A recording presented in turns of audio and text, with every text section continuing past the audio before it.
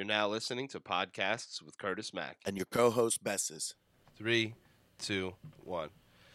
And we're back. What's going on, everybody? It's Curtis Mack and Besses in the studio. Yo, what's going on, everybody? How you doing? What's up, Kurt? Haven't seen you in a minute. I need to clear my throat. Yeah, hold on. Yeah. This guy. You good? Yeah. You good? Let me start again. No, let that roll. That was good. That's good, man. Nah, I don't like that because people are going to think I'm sick. It's Take funny. 3. It's just funny because people are going to be fucking weird about this Yeah, shit, bro. they are going to be weird. They're gonna All be right, weird. Here we go. Take 3. And we're back. What's going on, Besses? What's going on, Curtis? How you doing, man? I'm good. Good to have you in the studio. I know. It's been a minute since we, been together in the stew doing it Aw, live and whatever. But, yeah. You're you back. know, the Zoom, the digital stuff is cool and whatnot. But I figure, it's me and Kurt. We know it's not too much. It's No, not a we're big good. deal. We practice social distancing. I take all precautions. We're good. Exactly. Except right now. Here we go. The media must go on. We got to get it done. We got to get it done. So just a big shout out to everyone doing their thing right now that hopped in the virtual world. I see a lot of people, starting their own podcast and doing their own media and trying different things with their cameras and microphones and A lot of lives going on. Yes. A lot of. I just would like a digital community in a way. I see people are doing their thing and doing the podcast. And I have people come up to me and say, you've been doing this, Mm-hmm. so big ups to you. And then I'm saying big ups to anybody that's now hopping in the digital pool. You could check the podcast archives. We've had people on here that are now doing their thing, in that realm. Yeah. I've worked with people that are now hopping in the digital realm, but it took the quarantine for some of them to get that push, I think. Yeah, I mean, it's like kind of if you can't have anything to create content with, this is something that always, is always going to be happening. Me and you are always going to have conversations about what's happening Facts. in now or on this day or what it might be. Yeah. We're going to talk about it. You can always bet on that. Podcast with Curtis Mack and Bessis. We're going to be talking about things for a long time coming. Mm-hmm. And what it is that you have content. Then you take little pieces of the podcast, you use it for things. And people now, artists, they can't get out to do the show or to do the Q&A or meeting or whatever it may be. So now they're like kind of I need they media need outlet. their own media outlet. Yeah. And good for you. Facts. Good for you. And anybody Straight that's up. doing it that has been in the studio before, I'm glad you are doing it because that was the point of coming in the studio, to show you how easy the audio engineering is, how and how to step by step do the marketing, do the production, how to do the audio editing and all that kind of stuff, and the visual. It all ties together. So because a lot of people would ask us, why are you doing it? What Or are you how doing do you it do it? for? Or how do you do it? But even people would ask, what do you remember? We had one of our good buddies ask us, like, What's but the why? point? But what's the point? And we're just like, a lot of people it doesn't click to it. Maybe it takes something like a quarantine or something like that Correct. for it to click to them. Or That, some people haven't even maybe watched it, And like the point of my original podcast was to highlight talent on the East Coast or in the tri-state particularly to, and showcase samples of their work and kind of get them media ready and media train them. So when and if they do have a real interview out in the world or something happens where they need to perform or they need to get, because if you're good at what you do, you're going to have to deal with the media one way or another. You have to. If you're good at what you do, you're going to deal with the media, And that almost leads us into our next segment, which is kind of awkward questions. Awkward questions. And the one question we had is if you were to hold a world record, what would it be? What would it be? I don't know. What do you like? Am I going to answer? I'm going to answer. You funny. answer. I think mine would be giving out free work for clients. Curtis is the world record holder for just helping everybody out. Yeah. That's what I do. I just sometimes money makes things ugly sometimes, and you don't want to, it gets in the middle of shit. But, that's joking wise. But I don't know. Come back to me on some real shit. I don't know. Yeah. But what about you? What would you hold the record for? I don't know, man. I don't know. I really couldn't say. Well, what about y'all? What would you hold the record for? We're asking you. So if you were to hold a world record in any category, what would it be? Or what would you attempt it to be, Because a lot of people feel like they're really good at something, but nobody knows about it, I'm trying to think of something that, like, I'm, like, for some reason, I'm, really good at it for no reason. Yeah. That, like, I don't know, that a lot of people aren't, maybe, Yeah. What, are you getting a text Something over there? like that. No, I'm just... I have it on. Show I didn't it. get a text. It might even be my watch because we're so teched out nowadays. Yeah, I mean, I'm going off the tabby and shit. Oh, that's probably why. What's another question? What's another awkward question that might rattle somebody's mind? If you could be any insect, Ooh, what would it be?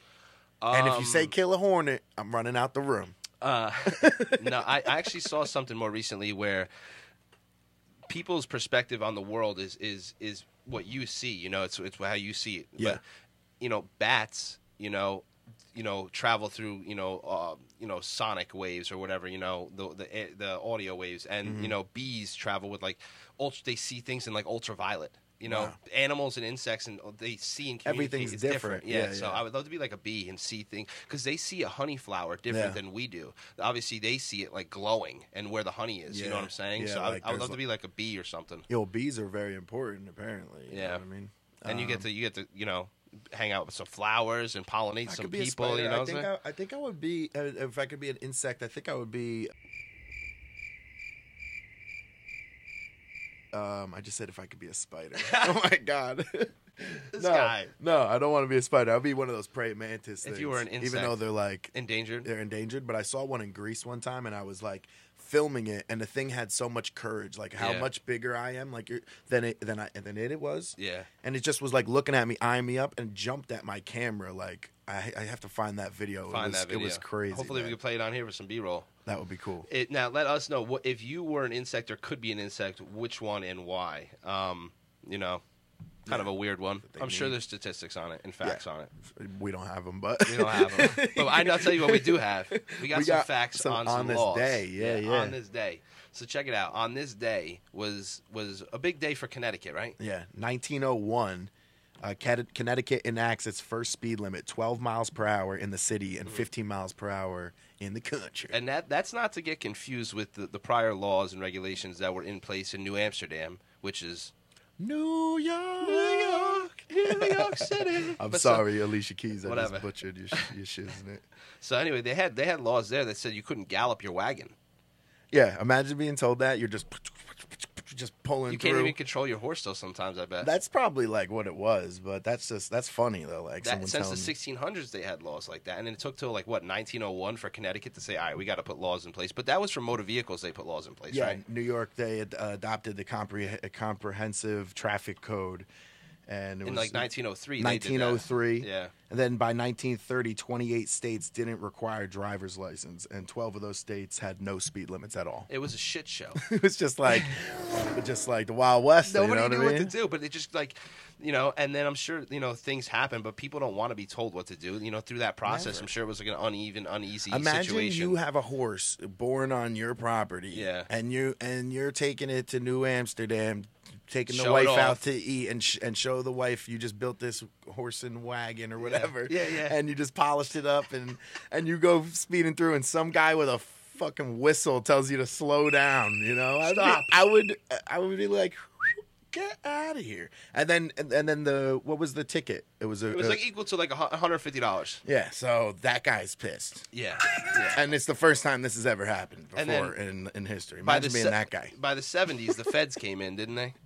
Richard Nixon. Oh, yeah. 1974, Richard Nixon, nationwide, 55 miles per hour speed limit. Which was raised to 65 in the 80s, Raised to 65 for rural in 87 areas. For rural areas. And the amount of people driving dropped from 4 million to 2 million. So it went almost in half by them pushing, these... The people didn't want to have it. So at that point, they're like, I'm riding my bike, I'm going to do this. If you're going to tell us how fast we can do it, we're not even going to do it. That's 2 million people, though, that said, we're not going to deal with this. Yeah, we don't want you to, From the 70s to the 80s, 2 million people stopped, not driving. Yeah, because of laws and regulations. That's wild, And it all basically on 1901, on this day. Yeah, on this day in Connecticut, it kind of sparked that whole... Crazy. Wild. And what else happened on this day? It's kind of historic. A lot of people don't know. You want to let them know? You want me to let them know? Well, I think you know more about it. Yeah. I could say it if you want. Yeah, but you drop it. In 1758, the French and Indian War was sparked due to the abduction of, what's her name? Marie Campbell. Okay, because I was going to butcher her name. Yeah. So that was like a historic abduction.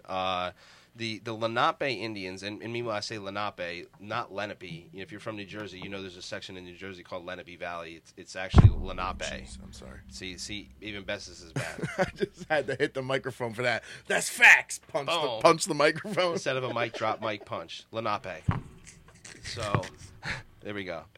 So Lenape Indians were like the first Indians. They were the first people of this area, New Jersey, New York, and Pennsylvania. This whole tri-state, whatever, a little bit of Connecticut. Mm-hmm. And there was a house in western Pennsylvania that they had, infiltrated and abducted this young girl. I'm pretty sure they killed most of the people in there and burnt the house down. And then they took this girl, and that kind of sparked. And that was like the triggering moment, I guess. I guess you can call it the triggering moment that was for the French and Indian War. But, that's what we know. Like we're saying, who people were writing history books. Usually the people that win the war. Or whatever, whoever's writing the books writes history.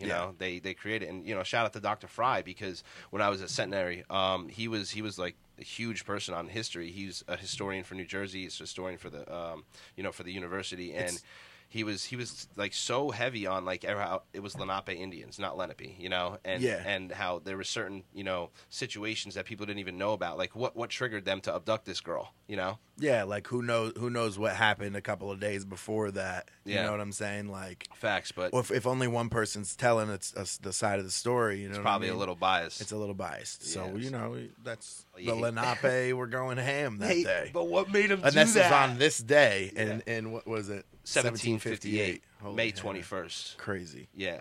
And it was like, it's something that's interesting, and you can always relate to now. There's if you don't know your history, then you don't know your future. That's a saying, I'm pretty sure. There's stuff that nobody knows. There's stuff that nobody knows. Yeah. And there's stuff that I don't know. And there's stuff that people know. They say this, ready? Yeah. First you don't know. And if you don't know. No. Now you know.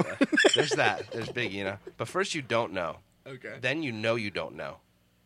And then you know what you didn't know. And then you become known for what you know. Shout out to Norman Worth. Whoa. Crazy. You got to mic drop that one. Pen drop. Oh, yeah. Yo, it's been a hell of a time, man. Yeah, man. Thanks for coming in the stew. Of course, man. Stay tuned, y'all. Thanks for listening. You've been listening to Podcasts with Curtis Mack and your co-host, Besses.